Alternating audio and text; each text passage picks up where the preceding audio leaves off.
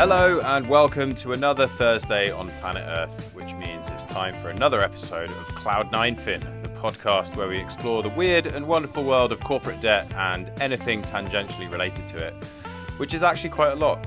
I'm your host, Will Cager-Smith, and this week I'm only here to introduce our private credit editor, David Brooke, who recorded a fascinating chat earlier this week with one of the biggest names in direct lending, Craig Packer of Blue Owl. So without further ado, welcome to 9fin's latest discussion on the current state of the private credit market. We follow up on a recent discussion with Tim Line of Antares with another heavy hitter in the private credit market, Craig Packer, a co-founder of Owl Rock, which operates today as Blue Owl. Happy to have you, Craig. Thanks, David. I don't know about heavy hitter, but I'm happy to be here. So where are we today in the rapidly growing world of private credit? Market continues to grow, but is increasingly under the spotlight. 500 million unitranche was a milestone for the market not so long ago. Now we're talking multi-billion dollar deals. Let's talk about a market $1.5 trillion in size today and may potentially double by 2026, according to some forecasts. So where do we begin? What's the outlook for the private credit market today? Sure. So I think it's worth just thinking about where we're starting. We're midway through the year. At the beginning of the year, I think there was questions about private credit in the higher rate environment. Halfway through the year, private credit's done terrific. Credit performance continues to be really strong. The higher rates that are out there are flowing through our funds.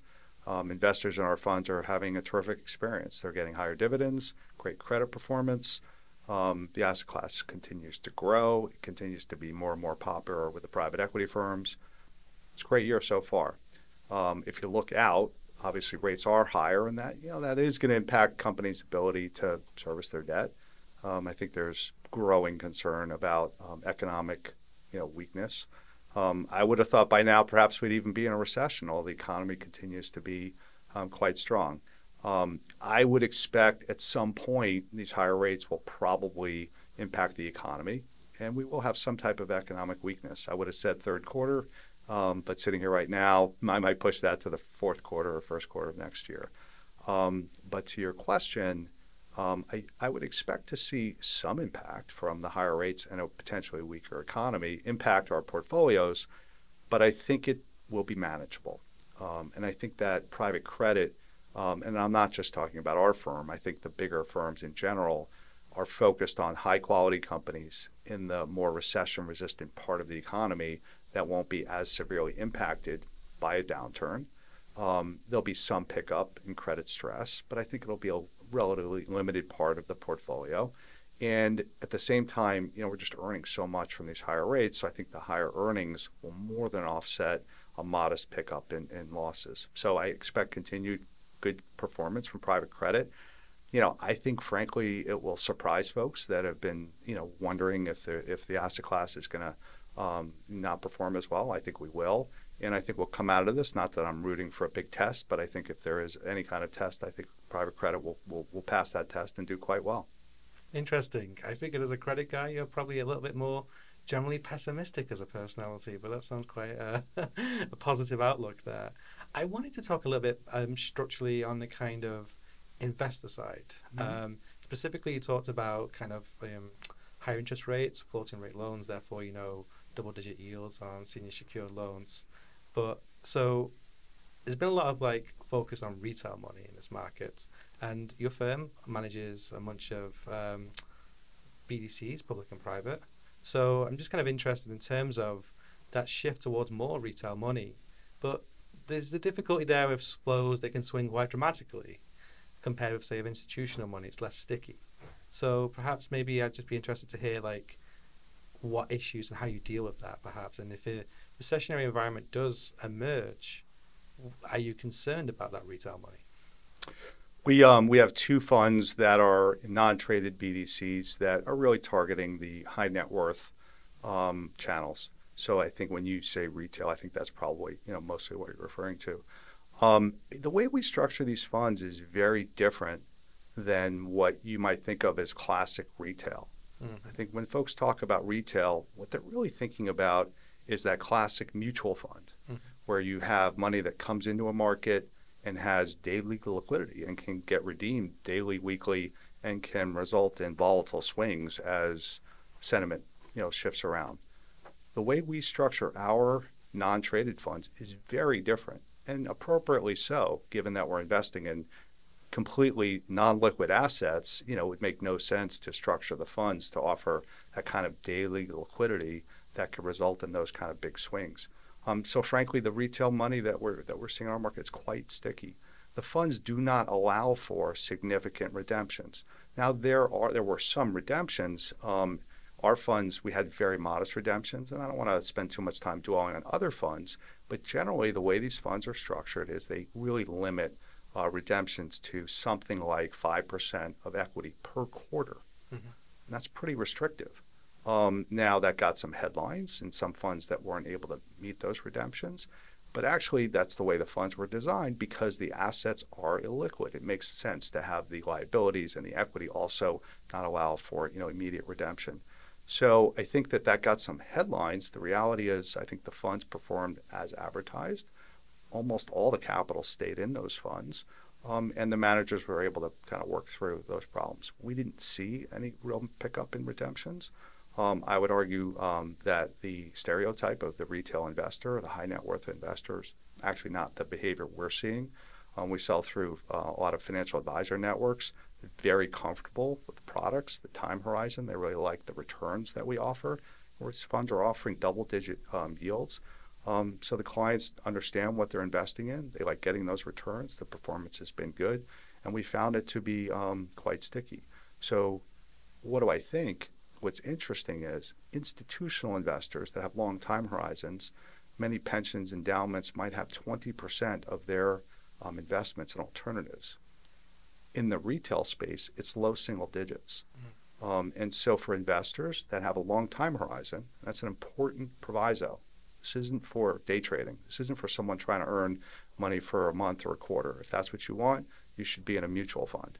But if you have a time horizon where you're comfortable locking your money up for 7, 8, 10 years, these funds can offer a really attractive rate of return, and you've got to be comfortable with that illiquidity. I will tell you for our firm, and I want to highlight this, I want investors to understand that is the constraint. It makes sense if you can have that long time horizon. I think these can be a nice part of your portfolio. And you should be in other more liquid parts of assets if you want that type of daily liquidity. Yeah, I guess the headlines for years has been we've locked out your retail investor from the growth of private markets. Private markets have grown at extraordinary pace, private equity, private credit. Now private credit seems to be there's been a lot of launches of private BDCs. So I'm curious in terms of just moving on from the kind of discussion on the retail investor in terms of I guess we always talk about the understanding of the retail investor, there's a lot of private BDCs, private credit's a relatively untested market. Do you think that might be a little bit of concern because I think you mentioned in your first discussion point about a test for a lot of managers, therefore we're going to find out who's the good performers, who's been doing the good loans, who's been doing the bad loans. I think for your average investor that's kind of difficult to work out. Well, look, investors should understand what they're investing in. I think that's part of being a responsible investor. The asset class I think is of high quality, and I think investors that understand the risk, the liquidity risk, but the credit risk, should be a part of their portfolios. It's no different than the high yield bond market. It's no different than the leveraged loan market. It's not investment grade debt. You have to understand that. Mm-hmm. But if you're willing to invest in non-investment grade debt, you can get a significant premium. Right now, rates are high, so maybe that doesn't seem as interesting. It wasn't that long ago where rates were basically at 0%, and a lot of sophisticated retail investors were really looking for ways to generate some return, and that's what we offer in a consistent way. And we as a manager, we're investing in high-quality companies. Our average EBITDA or cash flow is $175 million. These are really big, important companies. On average, we lend at about 45% loan to value to private equity-backed companies in sectors like software, healthcare, insurance brokerage. I don't have any concern about our general credit performance. I think that those that don't really study the asset class, sometimes they ask the question. Mm-hmm. But our funds have performed really well. I feel confident they're going to continue to perform well. And again, this should be a part of your portfolio. It shouldn't be your whole portfolio. We have found, whether it be the financial advisors that we work with, the RIAs that we work with, they want to have these products. They want to work with large, responsible managers that do a good job not only managing the money, but being available to talk to the clients. They want to have a few alongside private equity, real estate, and other product offerings. We've been very fortunate to find ourselves to be one of those few firms that earn the trust of those partners. I think we're really in the early days. I think it's going to continue to grow. We're continuing to see lots of appetite for new firms, for new clients. The asset class is growing. I think it will continue to grow. Interesting. And so just like talking about that deal side, because as an institution, you look at kind of those bigger deals. You said the average EBITDA is 175 million, put you as one of the sort of larger players, kind of touching on that bank syndicated loan market. The narrative for many years has been, private credit has been taking deal share from the banks, but we've heard kind of relatively recently few deals going towards the banks instead of private credit, or being financed out of private credit into the banks. So I'm just kind of curious, is the pendulum swinging in the favor of the banks right now, or is that is a trickle, not a trend? Yeah. Well, if you look over the long sweep of time, we started our business 7 years ago. And I think you know this, the trend has been very consistently towards direct lending over that 7 years in a pretty consistent way. At the last numbers I saw, direct lending was about 20% of the overall leverage finance space. I would bet you over the next 5 years that number grows to 30%. That'd be 50% growth from where we are today. So I think that long-term secular trend continues. As we and other large managers raise more capital, we can offer direct lending for bigger and bigger deals. And so the financial sponsor now, you talked about 500 million to $1 billion, but now we're regularly looking at 2 billion, 3 billion, 5 billion. And so that's going to continue to grow that share for direct lending in the overall leverage finance space. The syndicated markets are still very active, and they're still going to be very much a part of the landscape. It's not an either or. Certain types of companies will choose syndicated solutions, certain sponsors will. But the trend is more and more to go direct. Now, there's also a cyclical piece to this, which is in periods of time where the banks become pulled back from underwriting. Direct lending, we're able to be there in all markets. We were underwriting deals in the middle of COVID when the banks were not really able to underwrite. And so I think that's a positive force for credit creation. I think it's also, it's that trend will go up and down. The last 6-9 months, the banks really had pulled back. So direct lending was kind of the only game in town. So our market share was kind of 100%. Now I like your phrase, trickle. The banks are willing to underwrite. I expect the banks to be more fully willing to underwrite. What the banks are doing is very different than what we're doing. The banks are not making loans. The banks are making short-term commitments that they want to take out in the public markets, primarily by selling those loans to CLOs. So when there's time that CLO creation is very large, then the banks will be comfortable underwriting and taking that risk to distribute. That's the normal state of affairs, and that should be what I would expect to happen over the next 12 months.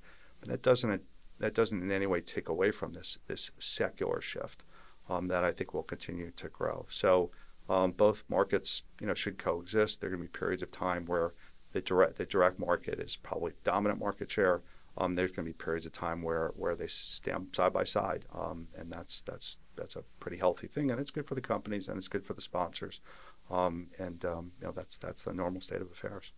Interesting. You sort of talk about it being complementary there. I guess like we as journalists like binaries. We like banks versus private credit. Yeah, you like conflict. I appreciate that. Well, isn't what the Hollywood film industry is all about? Storytelling is conflict. Yes. Yeah. But so, I mean, right now, on the sustainability of, say, unitranche debt right now, rising rates, a number of loans, a number of perhaps a loan book made in the private in the many previous years were written when interest rates were essentially at zero. But now, with rising interest rates, an all-in unitranche can be about double-digit yield. Is that sustainable for a lot of companies, and certainly for new deals? If a sponsor wants to come to the market, can they afford to pay those costs? Well, look, the higher costs are a function of the higher rate environment. We make floating rate loans. That's great for our investors. When rates go up, they benefit. And so for existing portfolio companies or financial sponsors, they're paying more now. I would say that has been it's been manageable so far. The higher rates are certainly eating into cash flow. Cash flow get reduced, but the sponsors are managing through that, and I think they're doing a nice job of managing through that. Some of them had hedged, but even beyond that, as hedges wear off, they're trying to cut costs, manage liquidity, and I think by and large, in this at this sort of rate point, most of the companies will be just fine. It's going to be tight, but it certainly impacts how much sponsors can afford to pay for new companies. Certainly, that's more expensive, and they've got to factor that in. I think that's the case in the syndicated market or a direct market. Cost of capital's gone up. You would expect that to impact valuation. I think that's one of the reasons why deal flow is generally lighter right now. That plus the outlook's a little bit uncertain. But I would say by and large, the deals that we are seeing, the sponsors are still paying really big prices despite the higher debt load. I think that's in part because while rates are very high today, it's floating rate debt. And I think there's an expectation, might take a year, might take 2 years, rates will come back down. These are not 1 and 2 year decisions when you buy a company.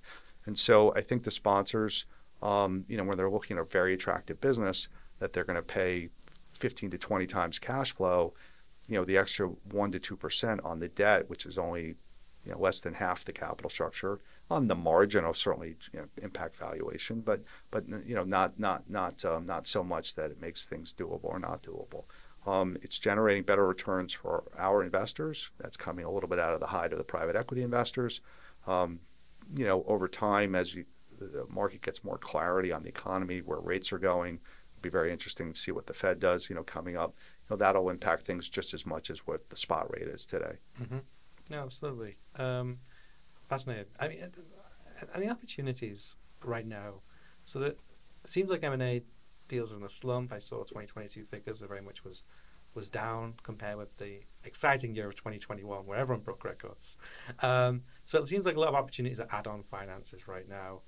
Is that a healthy sign of the market, that perhaps it is leaning more higher proportion of deal flow is add-ons, or is it just a function of a cyclicality of a market there that M&A will slump for a little bit, will come down, add-ons will go up as proportion, and then maybe perhaps the pendulum swings back towards more M&A compared to add-ons? The easiest underwrites we do are add-ons, right? The existing portfolio company, we know it. Again, one of the big advantages of direct lending, we're in constant contact with the companies, with the sponsors. We get much better information than the public loan investor gets. And so when a sponsor is coming to us for a company that's been in our portfolio 2-3 years, needs some additional capital, we are already the lender. Obviously we update our work, but our teams are updated already.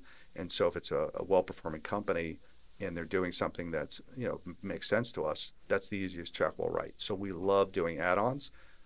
If I could invest all our money with add-ons, it'd be a lot easier. The new deal is the tougher deal because it's new to us, it's new to the private equity firms, and despite all the due diligence in the world, a new deal has greater risk. I think you're right that in this environment, new deals are lighter. There are new deals. We actually have a quite active pipeline on our investment committee, and so if I had to guess, I would say our capital is probably still skewed to new deals. It's probably 60% new deals, so it's certainly doing plenty of new deals. But the add-ons are probably are a meaningful percentage. I think that as the market picks up, whether that takes 6 months or a year, there'll be plenty of new deals to do, and so that pendulum, if you will swing back. I just want to reiterate, it's really exciting for us as a direct lender to keep growing that portfolio of incumbent relationships. The CFOs, we just had a big CFO conference in New York. We had 60 of our CFOs come spend the day with us. They become more and more comfortable. One of the things that direct lending really offers is that the way you think about how banks used to work with companies, where a CFO knows their lender, that's how we operate. The syndicated markets that actually don't operate like that at all. People always refer to it as being provided by the banks. The banks at closing, they allocate that deal to CLOs and hedge funds, and the companies left to fend for themselves to talk to those investors. They don't know who those investors are. That's not the case in our market. So as these companies work with direct lenders, the sponsors work with direct lenders, that's something they value. And that's one of the reasons why we're able to charge a premium. So looking forward, I expect more new deals to come. We're not getting any repayments right now. And so we're not, I know that you like to write about new deals. We're not in the new deal business. We're in the investment business, right? One of the things I love about not having to be in my old investment banking seat, like I don't care about market share, right? And I haven't thought about market share in 7 years. So when I have a big portfolio of loans and they're working well, the companies are performing, we're generating income, we pass that on to our investors, we're not getting a lot of repayments, that's a good situation. I don't have any anxiety about how I do a new deal. Now we have ramping funds, and those funds, yeah, we do think about where we're going to get the new opportunities. But from our standpoint, that's not a problematic situation. That's actually a really good situation. I always imagine that doing new deals is more fun than add-ons. We're not in the fun business. We're in the investment business. We want to generate great returns for our clients. And if we can do that in add-ons that are lower risk, we'll do that as much as possible. But you are having more fun in private credit than you are in a bank. Well, I think that most people that leave banking and get a chance to go to the other side generally have more fun. I had a great time as a banker. I had a long career as an investment banker, as you know. I had wonderful years at Goldman Sachs and Credit Suisse, and have great friends that are still in those businesses. And I think they're having fun too. But yes, this new chapter has been a lot of fun, and we've had a lot of success, and pretty excited about the future. Excellent. I guess like my final question is on kind of documentation trends, because very much for many years it was sponsors having the upper hand, and last year it very much switched around and direct lenders had an upper hand in terms of negotiating their documentation. I'm just wondering where we are now in terms of the pressure points in negotiation with sponsors right now, in terms of what you're able to win in documentation, what maybe you have to give up in terms of win the deal. Sure. So first, just to be really clear, direct lending documents are dramatically better than the documentation in the public markets. It's stark.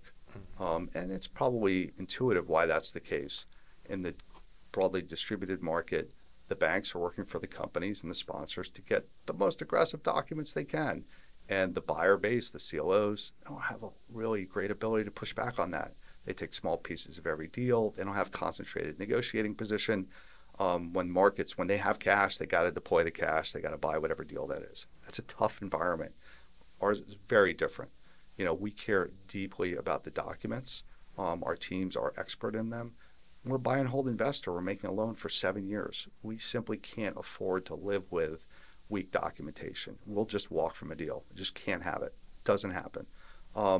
Certainly, it's the case that, there's just like pricing, there's movement up and down, same in documentation, but we have bedrock principles that we just don't bend over. In particular, for example, one of the things that you hear about in the public markets is asset leakage. We simply do not allow for assets to get stripped out, or big dividends to get paid, or collateral to be moved around. We just can't afford to live with that type of risk, and we don't. Where are the where's like on the margin, where are the conversations nowadays? EBITDA adjustments are always a topic that we spend a lot of time on. Sponsors buying a company, they believe in the profitability of the business being improved based on things that have happened, acquisitions or cost cuts and what have you. They're willing to pay for those. They'd like their lender to give credit. We spend a lot of time on that type of a topic. We underwrite our own.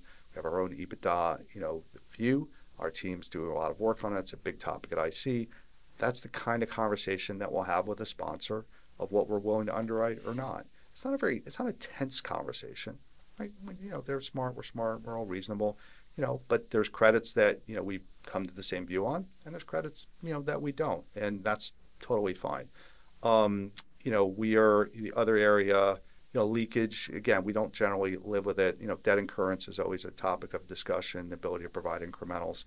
The thing I want to, remind you of, which I know but I think it's important, sponsors generally want to have 2, 3, 4 lenders in a deal. So it's not like we have to have a take it or leave it conversation. It's just not like that. We work with the sponsors, same sponsors, year in and year out, deal in and deal out.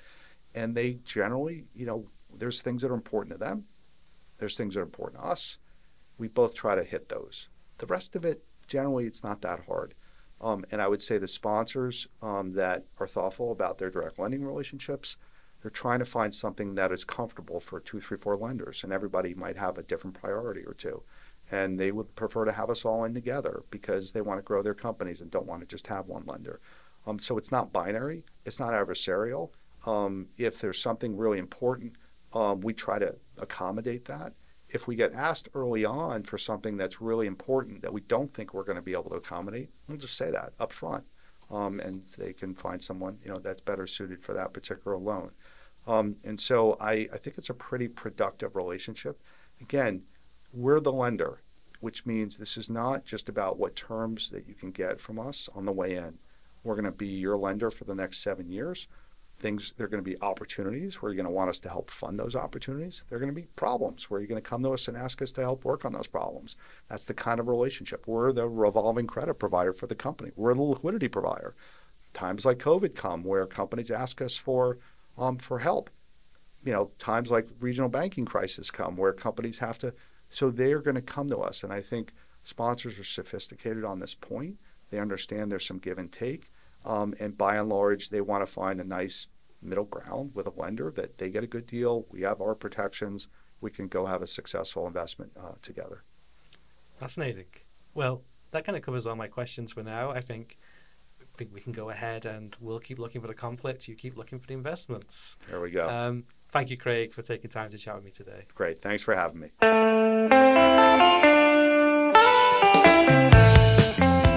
All right, well, that's all we've got time for this week. Thanks as always for tuning in, and please don't be afraid to get in touch with any feedback, good or bad. You can reach us by emailing team@9fin.com. For next week, I'll leave you in the very capable hands of my colleagues in London, and we'll be back the week after that in the US. So until then, as always, take care.